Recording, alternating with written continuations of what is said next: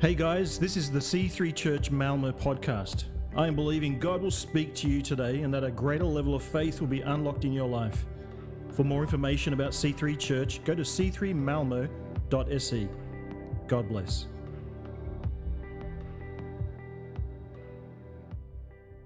Happy to see you all, and I hope you are comfortable. I'm just going to go into it. My name is, as you said, Kjetil. That's Norwegian, so English is not my first language, but you will probably understand me anyway. I'm Norwegian, my wife is Palestinian, and our son is South African. So I usually say we are a small family handpicked by God from 3 continents put together, and we live the best we can here in Sweden. We've been here in Malmö for 20 years, actually, I think. 20 years. And this church has been my family and my home for about 13 years, I think. I work as a therapist here in Limhamn. My original plan was to be a rock star and a heavy metal star. So I look at Mac sitting here, every time I see you, I feel like the way you look with your beard and your long hair and your band t-shirt, that's how I feel on the inside. So that's good. So anyway, let's just go on. We have started this year as a church, this new year as a church, in the only way that makes sense, if you ask me. We have started this year by deliberately focusing on surrendering. Focusing on, we actively lay it all down for Christ. That's there wouldn't be any other way to start a new year off, so I'm really happy for that. We've heard Justin and Matthew speaking about, different angles, how to live a full life. Actually, let go of ambitions, let go of your own life, and find full life in Him. So that's the way to go forward, and that's what I'm going to speak a little bit about. And we are not a church of perfect people. We are definitely not a church of perfect Christians. So if you could right now you don't have to turn to your right, but you can just look judgingly to the one sitting on your left. It's you're not perfect. Just do that because we are not a church of perfect Christians who got it all together.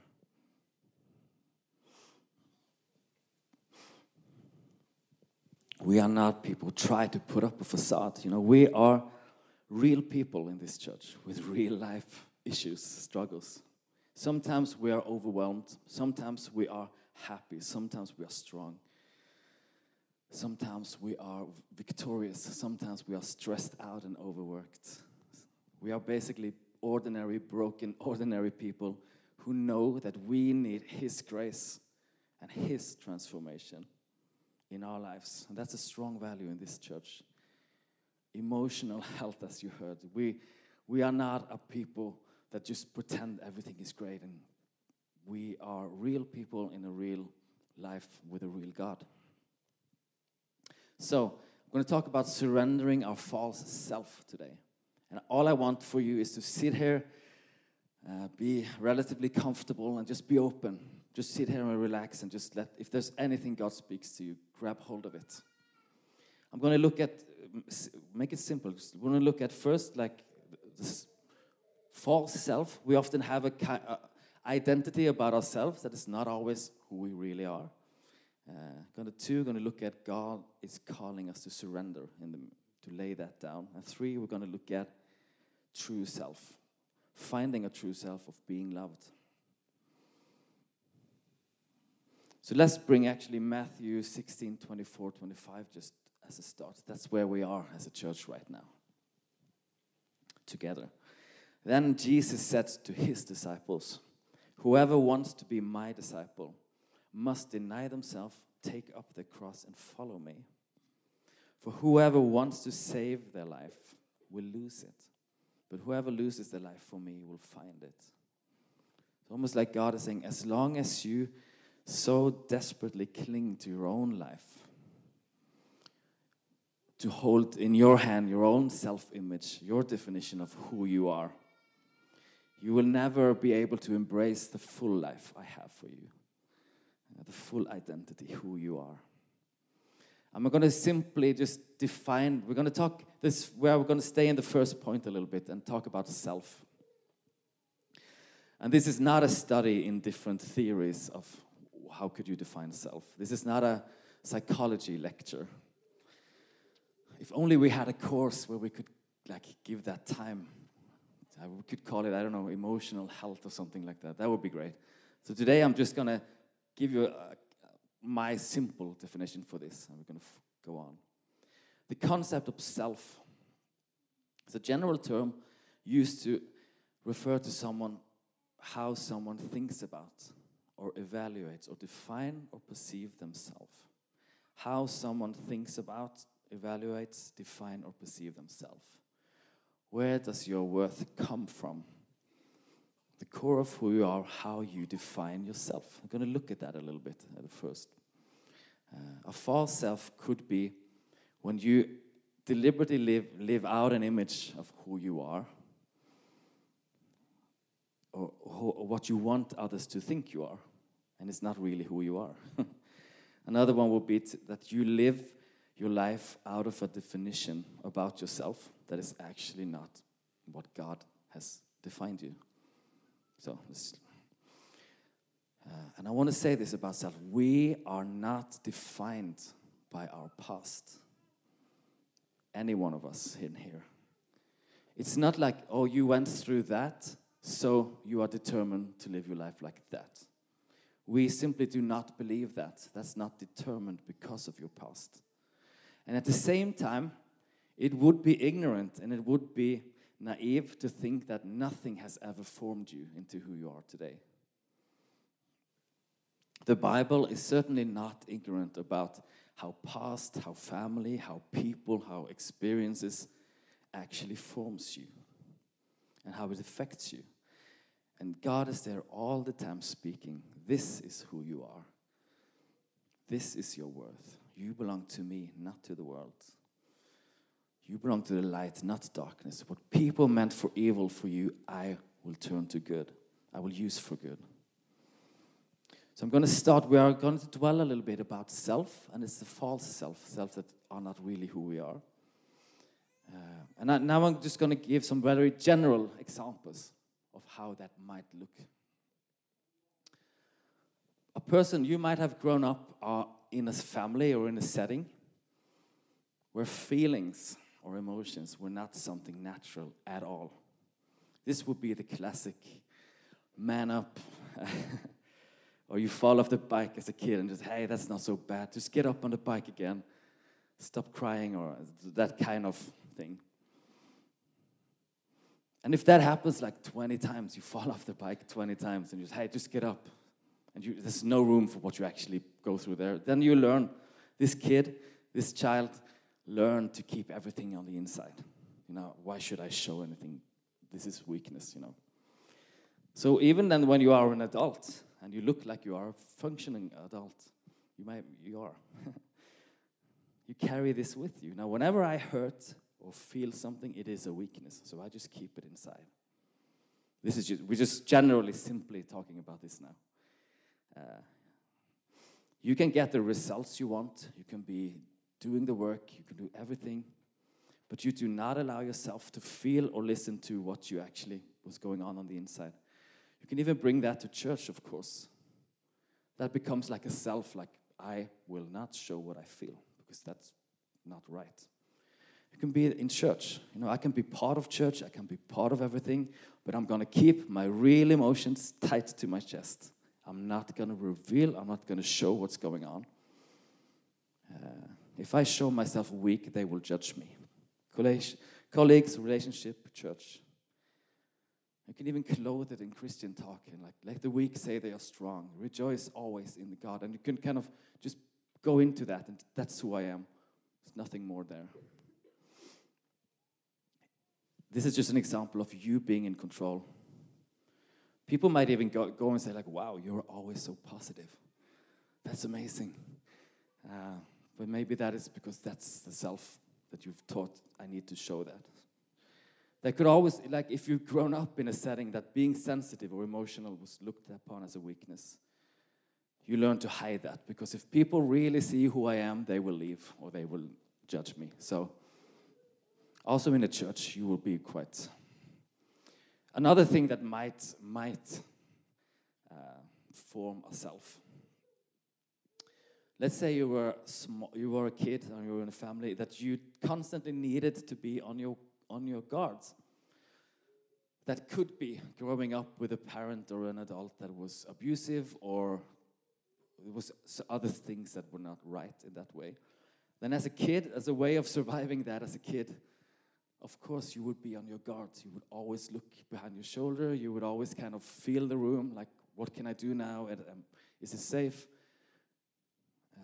And that was probably, for all of us, that was a helpful, life-saving strategy as a kid. But as an adult, it's not that helpful. But often, those things tend to linger. Then you find yourself as an adult always being on your guard. You expect that other people will hurt me. That could be relationships, colleagues, church. Like, I will be part of this church and I will do this, but I'm ready to leave. I have one foot out the door because I don't want to, you might fail me. You might not be the church that I really, you're constantly on your guard. My example is you are still in control of that. You have a self that you control, and there's a reason for it.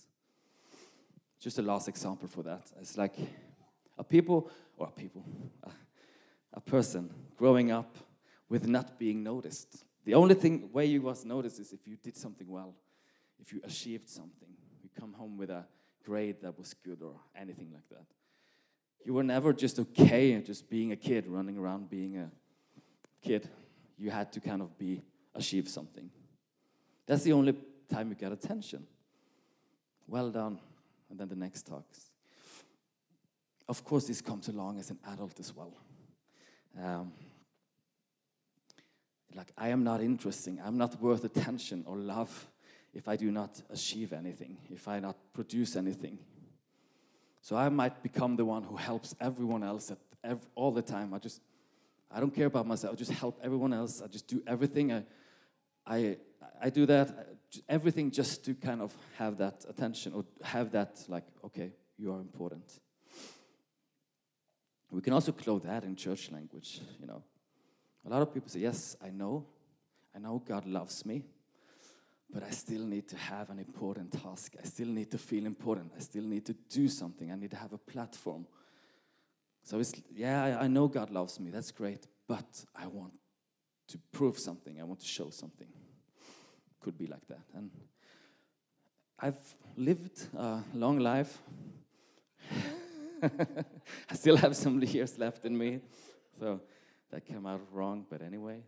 But you would be surprised how many also leaders, like church leaders or church organizational leaders, who have this constant striving of being good enough or being like achieve something to kind of just, I need to prove my worth. That could be even just being with God. It could be a huge thing. Just being still, being quiet, alone with God could be really difficult because who am I then? Strive to be worthy, to prove yourself. The Bible, you see, that was just some example. In the Bible, when Moses was called, his first thought was like, I'm unworthy. I'm inadequate. I'm really insecure. And God had a different self for him, and he called him Gideon. Not Gideon there, but the Gideon in the Bible. Now, I come from the weakest family in town. Now, he was like concerned of what do I come from? What has formed me? And God has something else. We are still in the first point, by the way. We're talking about self. And you might sit here right now feeling left out because you actually had a great and secure upbringing. That would be so strange, but you might actually feel left out. Do not despair, my friend. There is room for you in this. You don't have to have like a difficult past or trauma or what to adopt a false sense of self. We are all living in a fallen world. We are all lost without God. Sometimes we simply just get entangled in ourselves, if that makes sense. What we expect from ourselves, what we think others expect from us. That's a huge thing. Life didn't turn out the way we thought just because life is what it is. For me, I probably have one of the most safe, non-dramatic upbringings. And I actually know what I'm talking about. I listen to a lot of stories there. In my family, that was a whole family. I didn't have a lot of trauma or drama. I did not need strategies to kind of survive my family. I was actually okay. I was safe. Of course, I have experiences that have formed me also in a negative way. There are themes in my family that has been helpful looking at. Like, sarcasm is not always the answer to everything. I'm just saying. But that was actually, going through this course helped me look a little bit like, aha, there's themes that have affected me sometimes, that I fall back on, and I need to just, whoa, that's not me. There was a time as a Christian when I went after school, I went to a mission school, that I had a quite long period. My identity as a Christian was that I was so on fire for God. I was the one who was preaching, and it was amazing. It is amazing. We should all be on fire for God. But there was a time where that became my identity.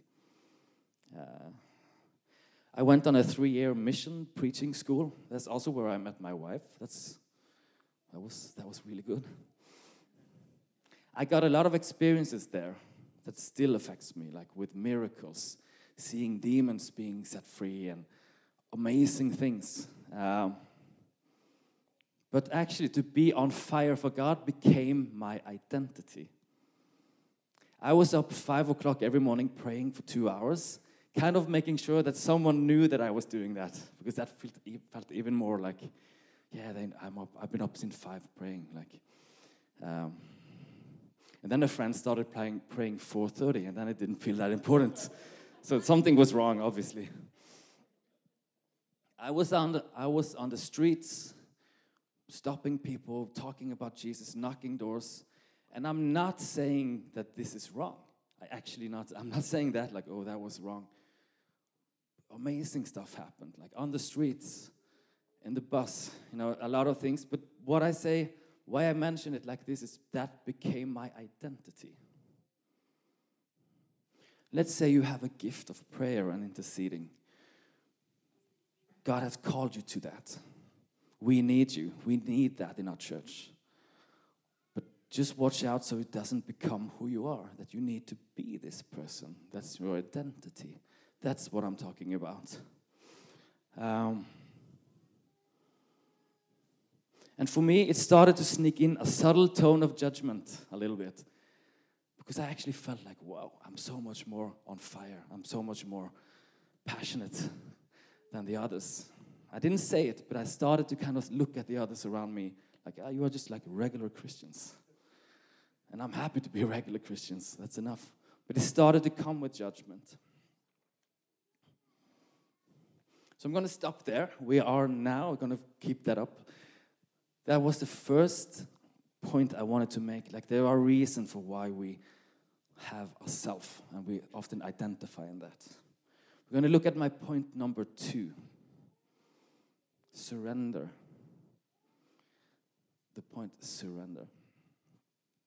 In the midst of our everyday chaos or harmonic lives, if you have that, everyday struggles, God is there speaking to you and me.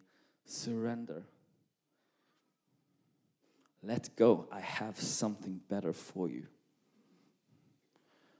And I would say like surrender, like willingly letting go of the wheel.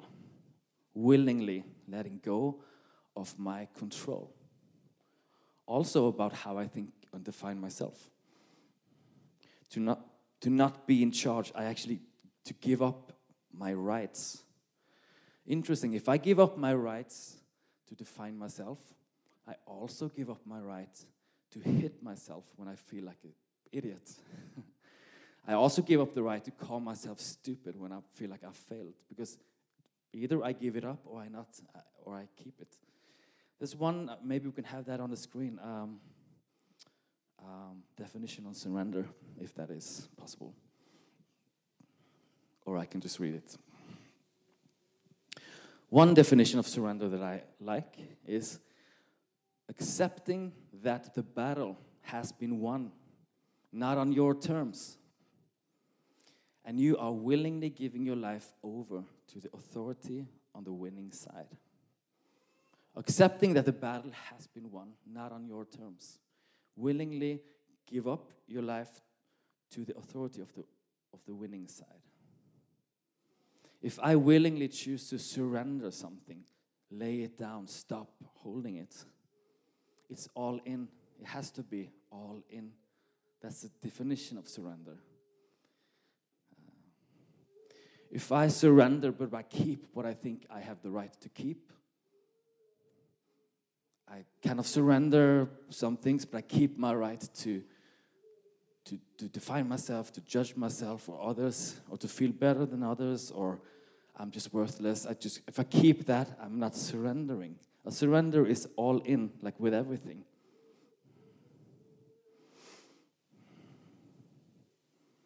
You also give up your right to be mean to yourself if you actually surrender. So that was just like, I wanted to look at surrender. I'm going to go back and look at the true self. We started looking a little bit about like how could we often we define ourselves or being defined in a negative way.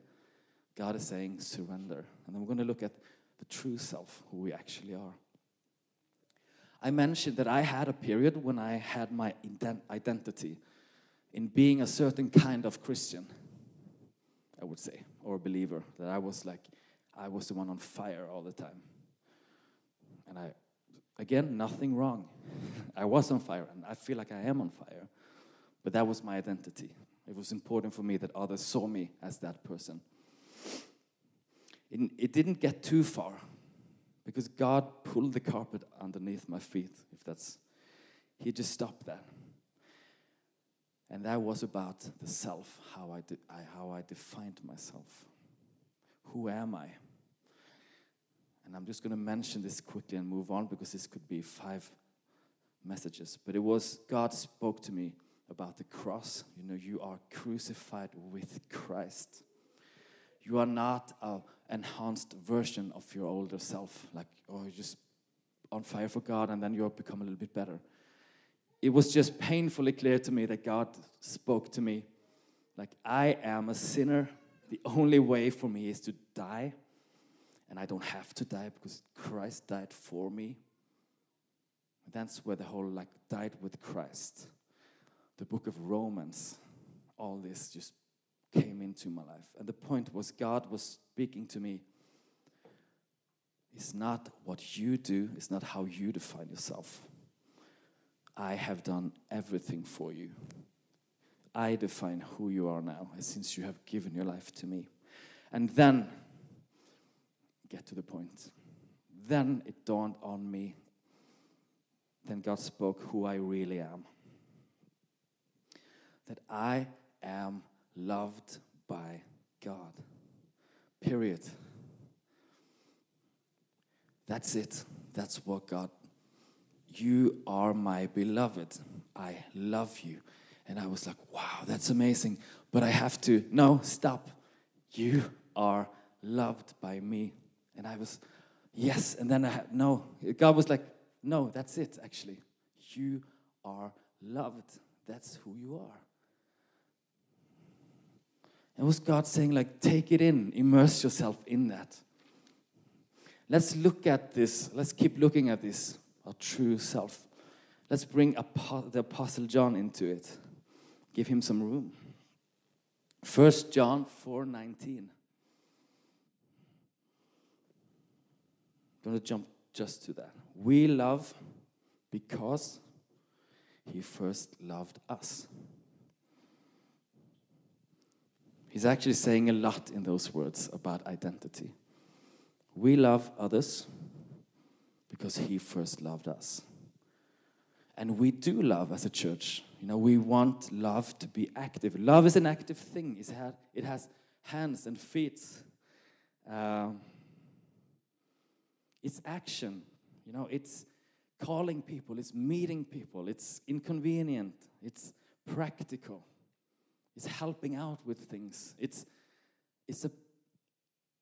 sometimes very spiritual, where we just pray together. But it's active. Love is active. And we do a lot because we are a church who want to love. That's a value in our church, to love people well. It's not just words and emojis. We want to love well. We want to be practical with our love. But why? Why? Because God then will be happy with us?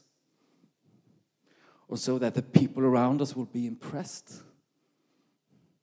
Or for us to feel good enough or worthy enough? No. Because he first loved us. It is the invading, beautiful love of God that first changes our hearts and identifies us as being loved, that make us capable of loving others. John are here saying that this is who we are. It's an identity, it's a self, how you define yourself. He first loved me, so I love others. This is touching on our core identity, who we are, and then what we do, not the other way around. If I do a lot, then I will feel like this. And then God will think that, no. And I actually want to look a little bit more at the one who wrote this, John the Apostle. Everything points to him being the same author of the Gospel and the book of John. Who was this man who actually wrote this? We love because he first loved us. Interesting thing, how we talk about ourselves, how you refer to yourself, how you talk about yourself. Self-talk, if that's often says a lot about your own identity, how you talk about yourself. That might be, I'm the best person in the world, or I'm hopeless. That's so typical me, I always do this. The way you kind of keep talking to yourself. Oh, I hope they don't find out who I really am, because then I would be, they don't know, but I don't know anything. And all these kind of things you talk about. And I love this. John actually refers to himself in the gospel 5 times. 5 times he kind of between the lines, almost like it's just there. He kind of actually referred to himself. I find that, follow me with that, because that's really interesting. It's almost like a Freudian slip for him, like, oh, that's who I am, like between the lines. And when I saw how John the Apostle, and I see him as a man that needs grace. I don't see him as something that he was a man just like us, but he was chosen. When I saw how he actually, between the line, casually referred to himself, it actually changes everything for me in this. God was doing like who you are, your identity, yourself. And I was like, God, is this really how I can define myself? Can I actually talk about myself like this, like the way John do? And God was, yes, you can. And finally, you are there. Finally, you get it. Can we get John 21:20 on the screen? So like I said, 5 times, he kind of accidentally shows us how he defines himself. And this is just one example. Peter turned and saw that the disciple whom Jesus loved was following them. Sometimes we just read that. But this is what I mean. He refer to himself, not as a hopeless case, not as he refers to himself as the one Jesus loved. It's actually how he referred to himself.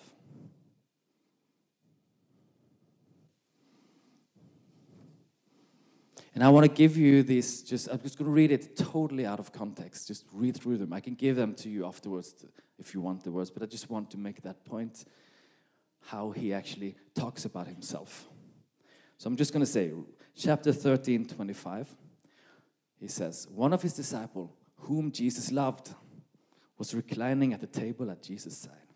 He writes in chapter 19, 26, when Jesus saw his mother and the disciple whom he loved standing nearby, he says to his mother, this is how he defined himself.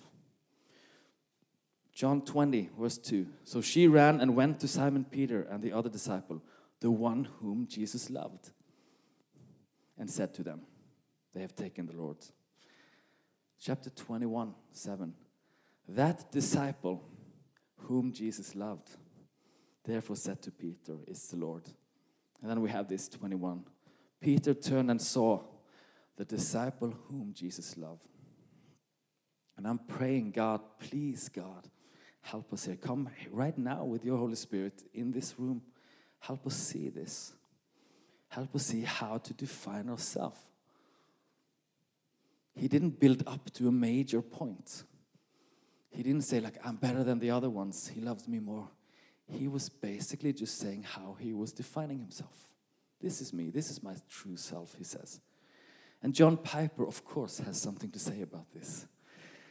He say, perhaps this is John's way of saying, my most important identity is not my name, but me being loved by Jesus, the Son of God. John is not trying to rob anybody else of this privilege. He's simply just exulting in it. I'm loved, I'm loved, I'm loved. That's who I am. I'm loved by Jesus. Think about that, how he referred to himself, how his self-talk, how he defined himself. How do you define yourself? When you speak about yourself, when no one is listening, how do you think about yourself when you are alone with your thoughts, comparing yourself? Today we are talking about surrendering a false self, embracing your true self. Last Sunday after lunch, me and my wife Summer went with Francis and Joyce and had a lunch. And it was fun if someone asked, what did you do last Sunday? I would say, yeah, I was with Joyce, Francis. No, I'm going to tell what happened. Joyce, Francis, Kara, Summer, Samuel, and the one Jesus loved. We went to a wonderful restaurant. This is what he does. That's how he referred to himself. And it's not to exclude anyone. John is writing lots about how God loved people. He names them by name. So it's not like he loves me more. It's just how he chooses to define himself. I'm going to be a little bit more about my journey here. To me, this is how I look at myself. This is how I truly define myself. I didn't see this and just started to pretend or just claim it in Jesus' name. This is what I want to be. Or I just prayed it like 13 times every day. I'm loved, I'm loved. I didn't like, that would be just going in another self, just take control. I actually felt like this was kind of melting my heart, and it keeps doing that.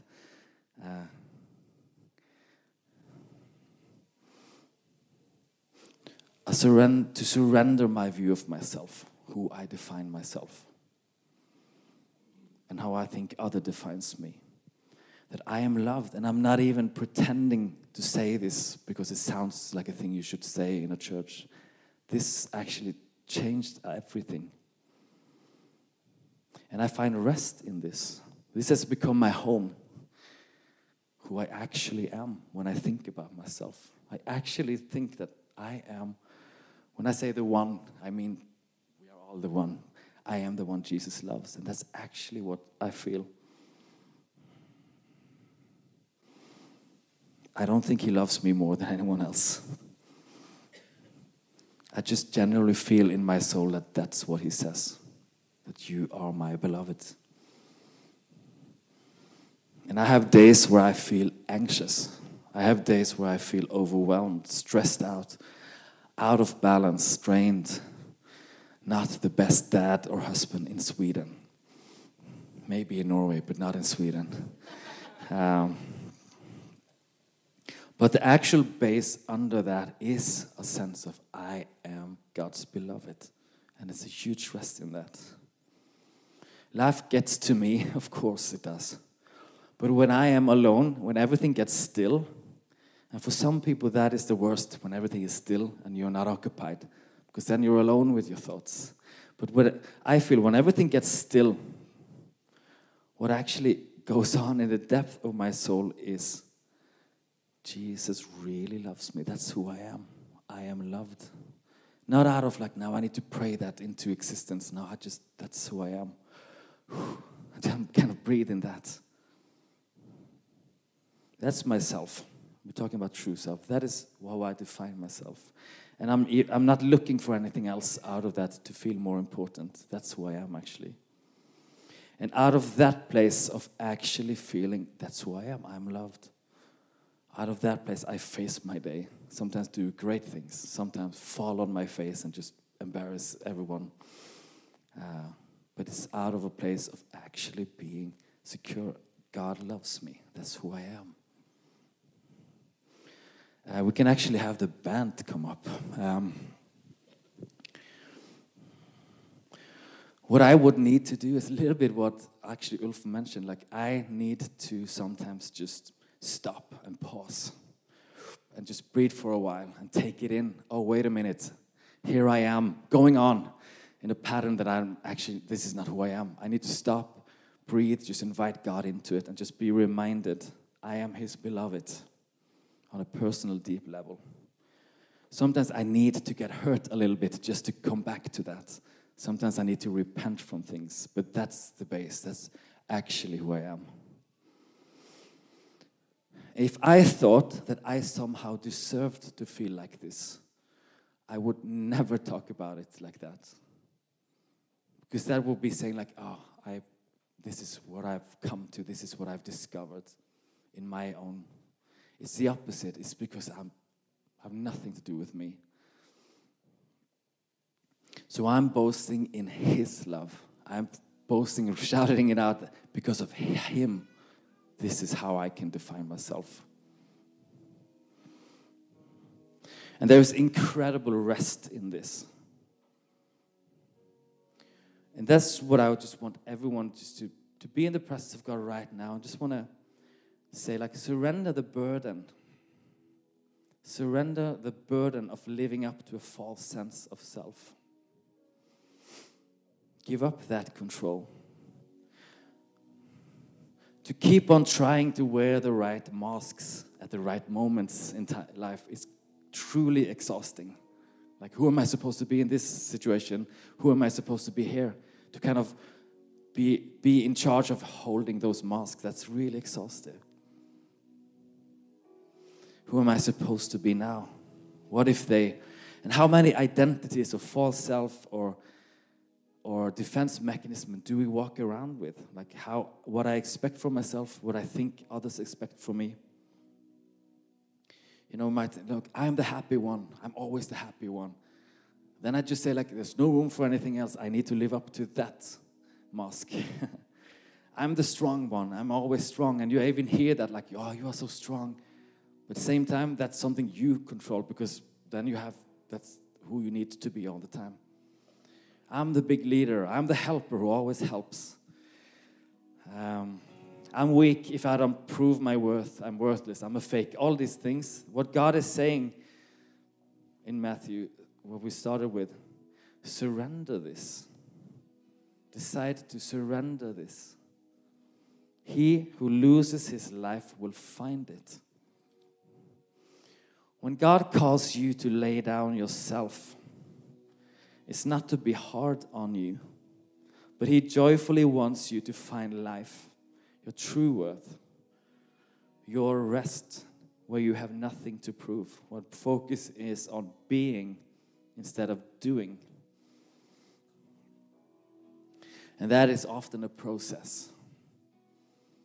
It often is, because God does things deep doesn't just do it on the surface. Like, boom, everything is great. He wants to go deep. He wants to help you look at things and transform things in a deep level. So that's why I want to encourage everyone to just start to decide again for that. Like, I'm going to surrender to that. Start in your Connect, if you are comfortable, talking about these things, praying about this thing. Join this course that we are going to start, where we actually give time to look at these things. Can we have Matthew 16, 24, 25 on the screen, the Message version, if we have that? Perfect. Then Jesus went to work on his disciples. Anyone who intends to come with me has to let me lead. You're not in the driver's seat. I am. Don't run from sufferings. Embrace it. Follow me and I'll show you how. Self-help is no help at all. Self-sacrifice is the way, my way, to finding yourself, your true self. Do we have that picture of the beloved picture? Yeah, just want that, if you can see that. So we're ending this now. And I want you to look at that image, if you can see that. Just see if God speaks anything to you. We're not going to say anything. And of course, in this church, we believe in seeking God. We believe in His presence. We believe He's here right now. So I just want to say that as we continue with the song, I am your beloved. So we're continuing in this. If you are here right now and you feel like something in this actually resonates with me, the act of surrender, why this resonates, something in this spoke to me, you are free. You are free to do whatever you want. You can sit still and just decide something in your own, pray on your own, but we are a family. You could come and someone else could pray for you, because sometimes it's important to take a step and just kind of show with your entire body that I'm responding to this. Not for us, but for you and God. So if there's anything in this that you feel like, I see this, I just need it, I just need to be reminded, I just need to surrender and seek my way and give that to God, give that process to God. Or I want to surrender, I just need to surrender again. That's me, I need to surrender again and again. Or if you feel like this has actually reminded me who I am, my true identity, I long to have that true identity as being loved. If you feel something that, then you would need to respond to that, to be part of that. And that's why we encourage you to do as well. All right, I'm going to leave that to the worship and to Matthew from there. Amen.